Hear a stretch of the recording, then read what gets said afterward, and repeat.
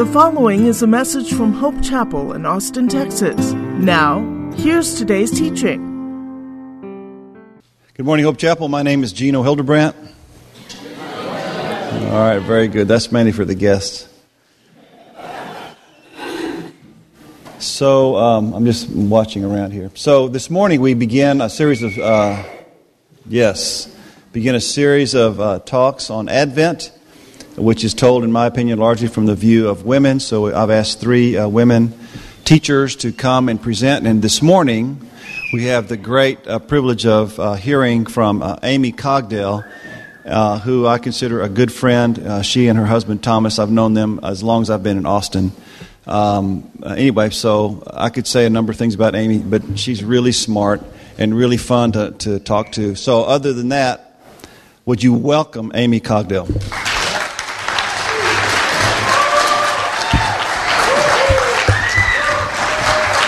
About to take it away, sorry. Woo. Good morning. You all look fuzzy, but I decided I had to have my glasses. So as I was preparing to come this morning, I just had this great sense of fullness and richness because I realized it's been 30 years since I first started coming to Hope Chapel this year. And some of you don't know this, but I met my husband Thomas here at the Hope Chapel Youth Group when the Knoxes and the Tucheks were leading our group. They're still around too. And the playground was installed when we were teenagers. And soon I'm going to get to push my first grandchild on the swings. Yay! Now, I don't want to brag, but I do believe the Cogdells are going to be the first Hope Chapel family to have 4 generations in attendance. Yay! So I really, really do love this place. And to borrow a phrase from the Psalms, I love its very bones. Because in this building, I've learned Scripture. I've learned to worship. I've been prayed for. I've been served. I've been prophesied over. I've been corrected. And I love this place. I've been married. I was married here. Yay. So, though you are fuzzy this morning, when I look at you, when I think about you, when I think about all the other dear Christian brothers and sisters who have shaped my life, I feel this echo in my soul. It's like a reverberation of the praise, which Revelation describes as the sound of many waters. I love that phrase, the sound of many waters. When I imagine that, I imagine every little life running along in its own little stream, its own course, playing its own tune. But eventually they all run together in this big Niagara Falls of praise and worship on the day that Christ returns. I love that image. So I love the waterfall, but I also love the little streams. And I love to marvel how God gives each one of us a unique song. Yeah, but the funny thing is about our unique song, we can't learn to sing it on our own. We have to learn to sing from spiritual mothers and fathers, from sisters and brothers. They all teach us. They all call forth our own voice. And so that's another reason I'm so thankful for you, and I'm so thankful for Scripture, because Scripture is like the great songbook that we all learn from, right? And I'm thankful for the songs of the saints that are recorded in the Scripture. And today I want to pick out one of those songs. And it's a song that's really close to my heart. It's a song of a spiritual mother who I feel like has ignited my own heart and called forth my own song. And the woman I'm speaking about is Anna the prophetess. Now, Anna appears along with Simeon in the 2nd chapter of Luke when Jesus is only 8 days old. And their appearance is very brief but pivotal. Do we have a picture up there? Yay. Okay. So if you allow me to continue this metaphor just a little further, Anna and Simeon come on stage and sing this beautiful duet that links the Old Testament with the New Testament. And picks up the songs of the prophets and say, this baby, that's what the prophets were singing about. So if you look at this picture, Anna is the old woman in the background. You can hardly see her up there. Can you see her way back in the background? Yeah. Yeah, I've got a better picture of her later, don't worry. But there she is, way in the background. I couldn't resist this picture, though, because of the pigeons. I love the pigeons. And we're going to get back to Anna and Simeon, but I've just got to talk about the pigeons for a minute. Is that okay? So this whole scene comes about when Jesus is 8 days old. And Joseph and Mary have brought Jesus to the temple to fulfill 2 laws. They're going to circumcise Jesus this day. But Mary also is going to bring an offering for her firstborn son. And the offering, which is required, you can read about in Leviticus 12. But the interesting thing about this offering is that what's required is a lamb. That's the required offering. But then the law says if a family cannot afford a lamb, they're allowed to bring 2 pigeons. And I just think that is so beautiful and so fitting because Mary and Joseph were poor. Jesus came into poverty. And God entrusted the greatest gift he could possibly give mankind to a poor family. And it's right, because we humans are poor. He gave his only son, the one who would become the Lamb of God, who would take away the sins of the world, the one who would take away the need for sacrifice. And what could we offer in return? 2 pigeons. 2 pigeons. And God in his mercy said, yes, I will take it. And I just think that that's so characteristic of God, the wealth of his generosity, the poverty of our offering. But anyway, that's not the point of my story. All right. Okay, back to Anna and Simeon. We're going to cover a lot of scripture because, like I said, Anna and Simeon are connecting the Old Testament with the New Testament. So in order to understand what they're saying, we've got to hear some of the Old Testament prophecy. So I've got some readers who can come up here who are better readers than I am. So would you come on up and read? Readers read. Okay. So these our readers are going to tell us the story of Anna and Simeon and then read us some prophecy.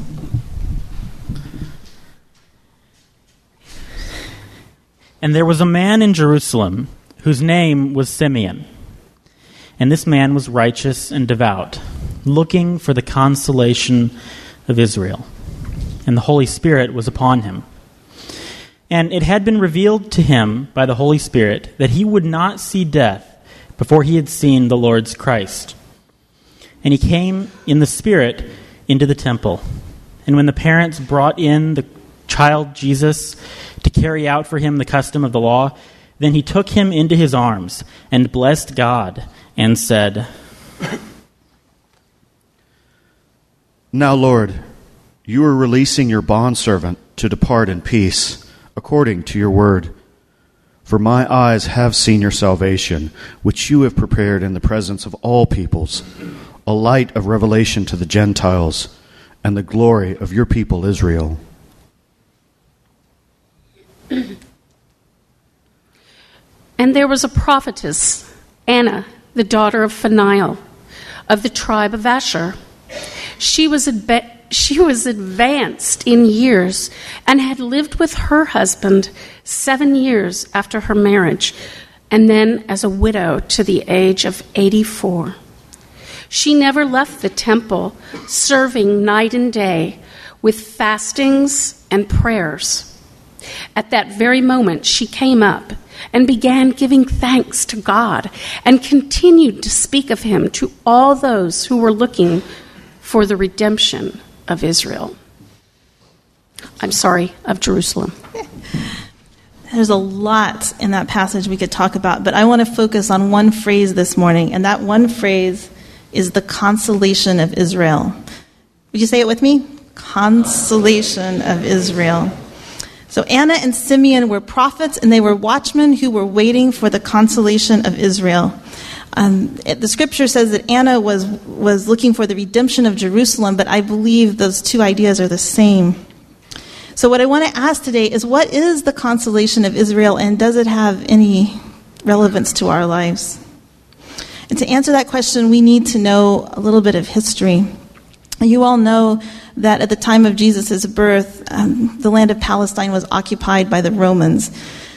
The Temple of Solomon had been destroyed centuries before, and the kingship, the royal line, had also been destroyed at that time. So Israel was taken into captivity. After 70 years, they were allowed to return, and they rebuilt a temple, but the kingdom was never restored.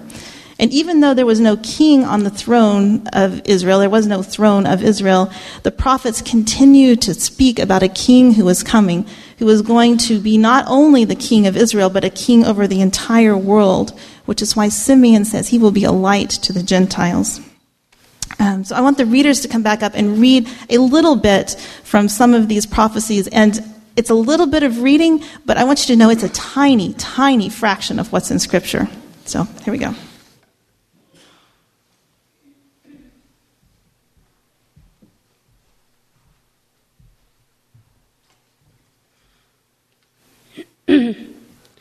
Comfort my people, says your God. Speak kindly to Jerusalem and call out to her that her warfare has ended, that her iniquity has been removed, that she has received of the Lord's hand double for all her sins. A voice is calling. Clear the way for the Lord in the wilderness. Make smooth in the desert a highway for our God. Let every valley be lifted up, and every mountain and hill be made low. Then the glory of the Lord will be revealed, and all flesh will see it together.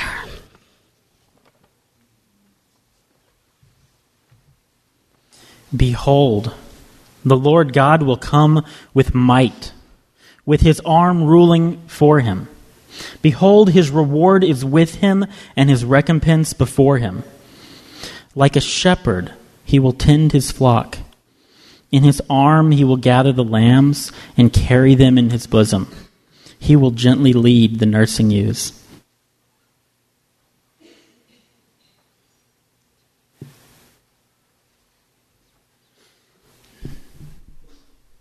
And now, says the Lord, who formed me from the womb to be his servant, to bring Jacob back to him, so that Israel might be gathered to him. For I am honored in the sight of the Lord, and my God is my strength. He says, it is too small a thing that you should be my servant, to raise up the tribes of Jacob and to restore the preserved ones of Israel. I will also make you a light of the nations, so that my salvation may reach to the end of the earth.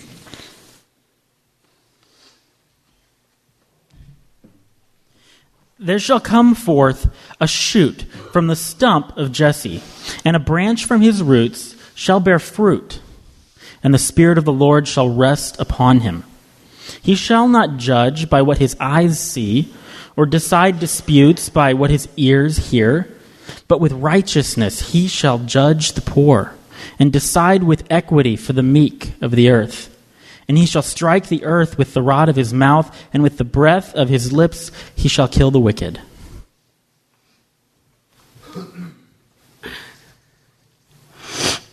The wolf shall dwell with the lamb, and the leopard shall lie down with the young goat. They shall not hurt or destroy in all my holy mountain, for the earth shall be full of the knowledge of God, as the waters cover the sea.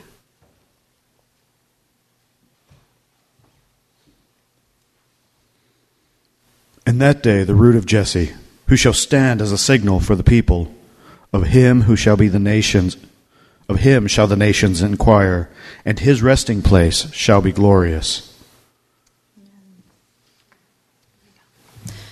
So, brothers and sisters, this is a small taste of the consolation of Israel. It's a kingdom of peace and justice, a kingdom where the wicked are punished and the righteous flourish, a kingdom where there is no poverty and no violence. This is the vision that Anna and Simeon were waiting for. And this is what my heart longs for too. These scriptures stir in me such a longing that I am really not going to be at all satisfied until I lie down with a lion and pet his fur. I don't know. I don't think you will be satisfied either. And Paul says that all creation groans and waits for the fulfillment of these promises. The animals, the grass, the rocks, they all are longing for this day. So every year at Advent, when I read these passages, I just marvel at how they have come true. Jesus did preach the good news to the poor, and he is a light to the Gentiles, and his glory has reached the ends of the earth. That is all true. And we can experience the kingdom of God today, but not yet in its fullness. There is a hope which is still coming. Now, at the time of Jesus' birth, I would imagine that there were a lot of Jews, maybe most Jews, who had given up on a Messiah, because they had waited a really, really long time. It's true they were living in their homeland again, but they had been living there for centuries, and they had faced a lot of persecution. In 150 BC, there was a Greek ruler named Antiochus Epiphanes who tried to stamp out Jewish religion. And it's recorded that Jewish mothers who had their babies circumcised were put to death with their dead babies hanging around their necks.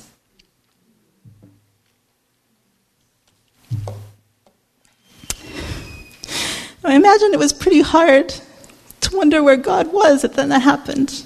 It's like it's hard for us to wonder, where was God during the Holocaust? Where was God when the typhoon hit the Philippines? Where was God when a dear friend died suddenly? So there's a lot of pain and suffering in this world. And it's worth crying about. It's worth mourning.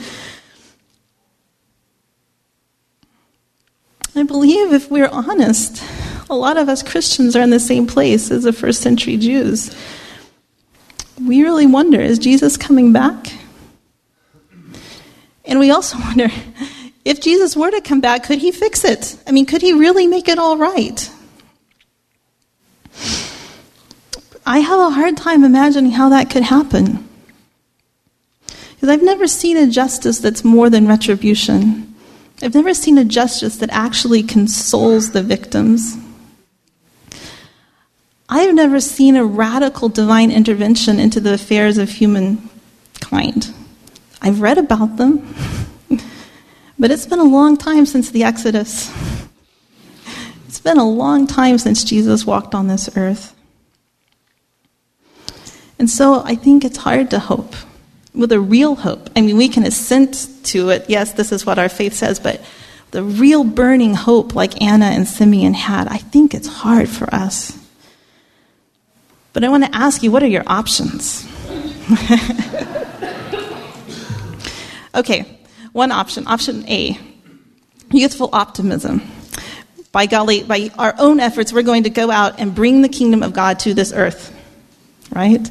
And I want to say, yes, that's true. We have important work to do, and people have done wonderful things. And I'm so thankful for Christians and other people of goodwill who have done wonderful things and blessed humankind. But there is a limit to what we can do. And those of you who have been in education or social work, right, you've hit that wall pretty quickly, right? Evil will rear its head in the most civilized of places, right? Option 2, despair and dark cynicism, right? You can do that with a sense of humor, sort of, or you can just despair, or you can, as I think we often do, just try to distance yourself from the suffering around you because it's too much. Option C, we can choose a hedonistic life. We can try to eat, drink, and be merry, for tomorrow we die, right? At various times in my life, I have found myself in all three camps. But I do not believe that any of these responses to suffering and injustice is what God desires. I believe that Anna and Simeon show us the way. They're pleading for our Savior to come quickly and set everything right. So do you have a second picture? Another one? Okay, there's a better picture of Anna. Now, Anna's the one with her hands up. She's rejoicing. When Anna was a young woman, still in her 20s, she caught a vision of this coming kingdom that was so beautiful and so compelling that there was nothing else in the world that mattered. She didn't want to be married. She didn't care about having kids. She wanted to be in the temple with God all day long. And I'll tell you that whatever she was seeing, whatever she was hearing in that temple must have been more vital than food and more energizing than sleep, because you can't fast and pray for 60 years unless you're having fun. It's true. I believe that Anna was already experiencing the consolation of the Holy Spirit, already in that place. She knew it. Now, I'm no Anna. I am a joyful housewife and mother. But when I was a little girl, this vision of God's kingdom caught my heart. And the more I learned about the awful pain of this world, the more I longed for Jesus to come back. And the more I studied Scripture, the more daring my hopes became. So do you want to hear how crazy my hopes are? Okay. I believe that Jesus is such a great and powerful and glorious king that when he returns, nature itself is going to change. There's going to be no violence, no meat eating. Polluted rivers will be clean again, and all creation will rejoice. I believe that Jesus will bring a peace so complete that all the nations will look to Jerusalem with joy and praise God for their Jewish king. Now that's crazy, isn't it? I believe he's going to bring a justice so deep that the victims of the Holocaust will rise up and say, yes, you made that right. I believe he's going to bring a righteousness so broad that it will recompense the millions of African slaves who were captured and sold. I believe he's going to restore dignity and justice to the Native Americans. It's going to be good. It's going to be good. Now, I have no idea when or how this will happen, and I'm not here to make any theological statements about new heaven, new earth, new Jerusalem. I don't know how they all fit together, but I believe that what God has in mind is going to satisfy us all deeply, and we'll say, yes, this was worth waiting for. So I can imagine what it must have been like for Joseph and Mary to walk into that temple and all of a sudden be enfolded in the embrace of these two old prophets whom they have never met. Because Joseph and Mary were in a really interesting place. I mean, on the one hand, they had this incredible secret entrusted to them, a glorious, wonderful, joyful secret. But who do you think they could tell? Right? And that's a burden. And they had another burden. Soon they were going to have to pack up everything in the middle of the night and leave their family, leave their friends. That was a sorrow. And so when these two prophets came in, and they didn't say anything, but they knew, Anna and Simeon knew, and they started prophesying, it must have been such a balm to the hearts of Mary and Joseph. Like, yes, yes. So I think that Anna and Simeon had eyes to see what no one else could see because they lived with one foot already in the reality of the coming kingdom. And I believe that that's their challenge to us today. How can we get one foot in the coming kingdom? How can we live with eyes like Anna and Simeon? Would you like to do that? Yeah. Okay. First thing we know about Anna and Simeon is that they knew the words of the prophets. The scripture had sunk deep into their hearts. It was living and active in them. If we want to draw near to God, that's a very good place to start. The prophetic books in the Bible, Isaiah, Daniel, Joel, Ezekiel, Revelation, and others, they record visions of this coming kingdom that are meant to inflame our hearts with love and longing. And so when you study them, it's fine. It's fine to do all the commentary and find out different people's interpretations, but the main point of them is to elicit longing in you. And so I love to talk with my children. It's like, how wonderful will it be to pet a lion? And do you think you could ever touch one of those seraphs? Do you think you would really want to? I don't know. Well, what do you think Ezekiel's wheels were? What is going on there? So I love to talk with my children about these things. Another mystery which Anna grasped, which will lead us into that place of intimacy, is that God is a lover. She understood that God was a lover who wants to be loved. And if you think about it, just her act of service was pretty audacious. I mean, what made a Jewish nobody, a widow, on the fringes of society, think that her fasting and her prayers were going to bless the heart of Almighty, omnipotent God? What made her think that? But she knew it. She knew it. And she did it because she knew that God was a lover. Jesus calls himself a bridegroom, right? He's a bridegroom longing for his bride. And if we are the bride, we should long for him, right? If he is longing to return, we should long for his return. We should not be content to put off the wedding forever and ever and ever, right? When Thomas and I were first married, I hated for him to be gone. And about in the afternoon, about an hour before I expected him home, I'd start hovering at the window and looking at all the cars and everyone that passed. Oh, I was so dejected. Thankfully, I'm a little more mature than that now because my husband travels a lot. And when Thomas is gone, I change diapers, I pay bills, I do the laundry, I cook the meals, and I take care of family business. And taking care of family business is part of my commitment to my husband. It's one way I show my love and devotion to him. And if I failed to do those things, it would be a great stress to Thomas, and it would be a kind of betrayal. But the truth is, when Thomas comes home from a trip, more than a hot meal, more than a clean house, what he wants is his wife to come hugging him, embrace him with a kiss, say, "I'm so glad you're home. How was your trip?" That blesses Thomas's heart more than clean houses. I'm so glad because I can do that.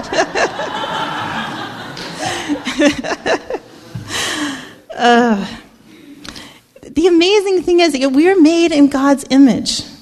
We long for affection. We long for embrace because it comes from God's heart. We wouldn't like that if it didn't come from God's heart. And so it's hard for us to imagine this, but that's what God wants from us. That's what Jesus longs. He longs for us to long for him.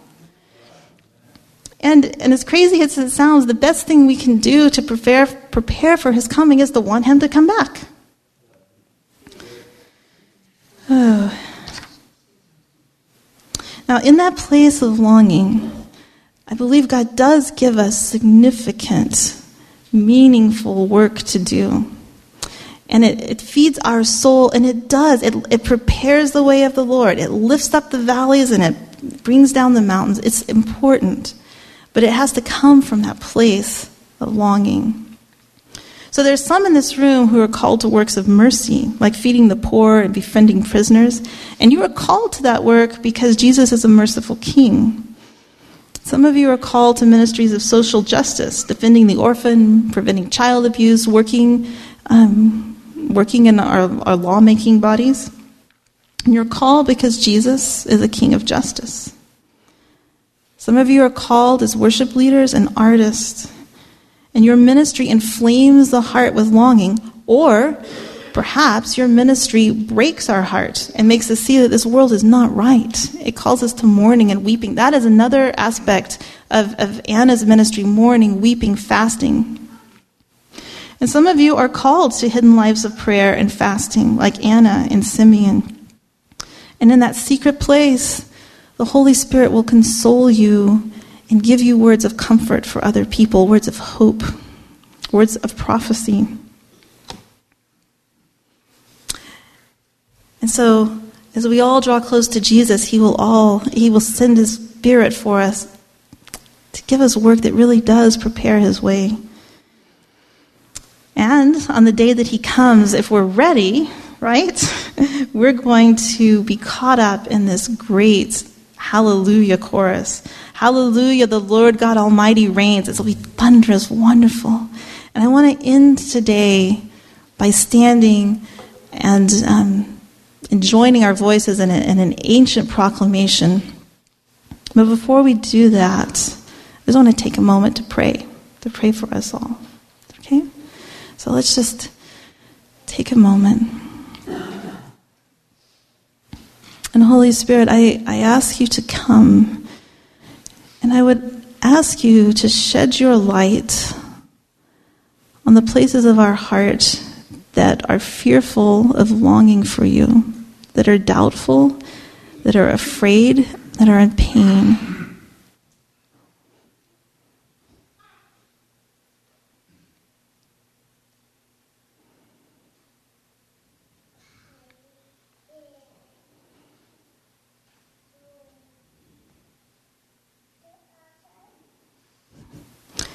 Holy Spirit, I want to ask you now to begin a work in those places.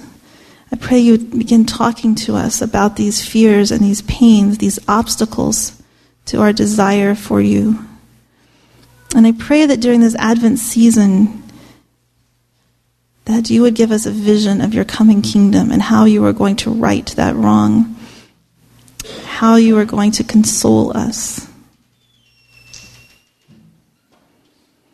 So I pray that you would be at work in each heart, each soul throughout this season.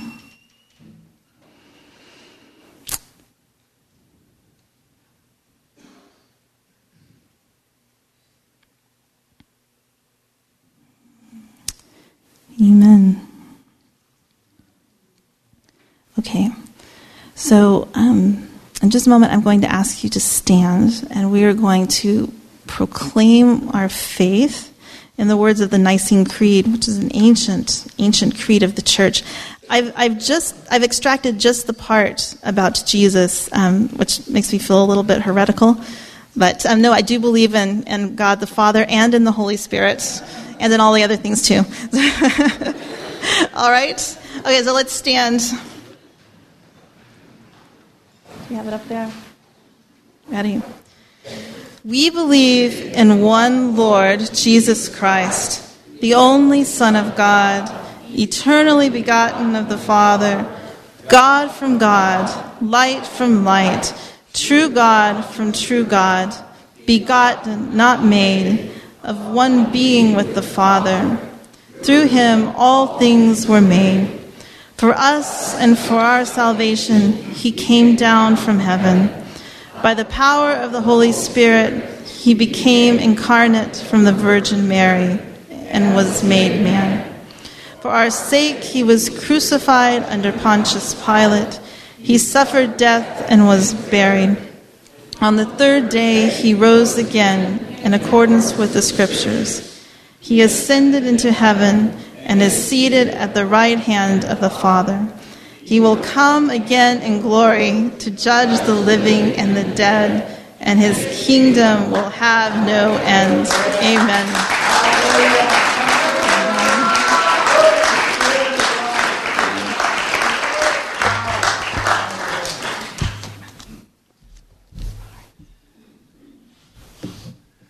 So as she's stepping down, would you reward Amy for that? Was tremendous, wasn't it?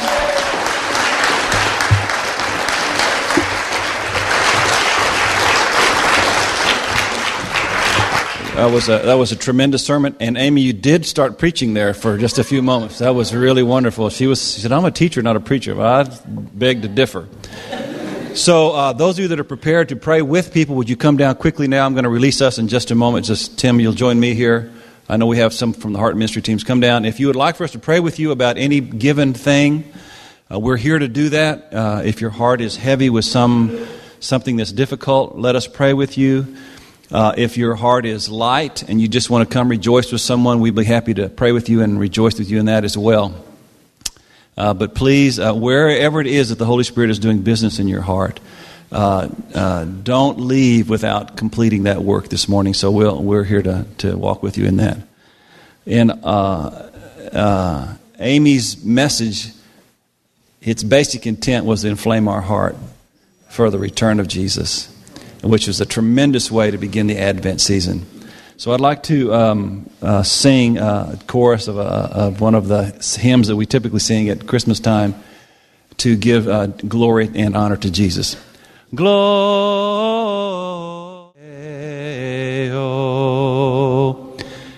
come, Lord Jesus. Say it again. 1, 2, 3. Come, Lord Jesus. Be dismissed. Amen. We hope the Lord has used this recording to instruct, encourage, and inspire you. For more information on Hope Chapel, or more sermons or seminars for download, go to hope.org. Thank you for listening,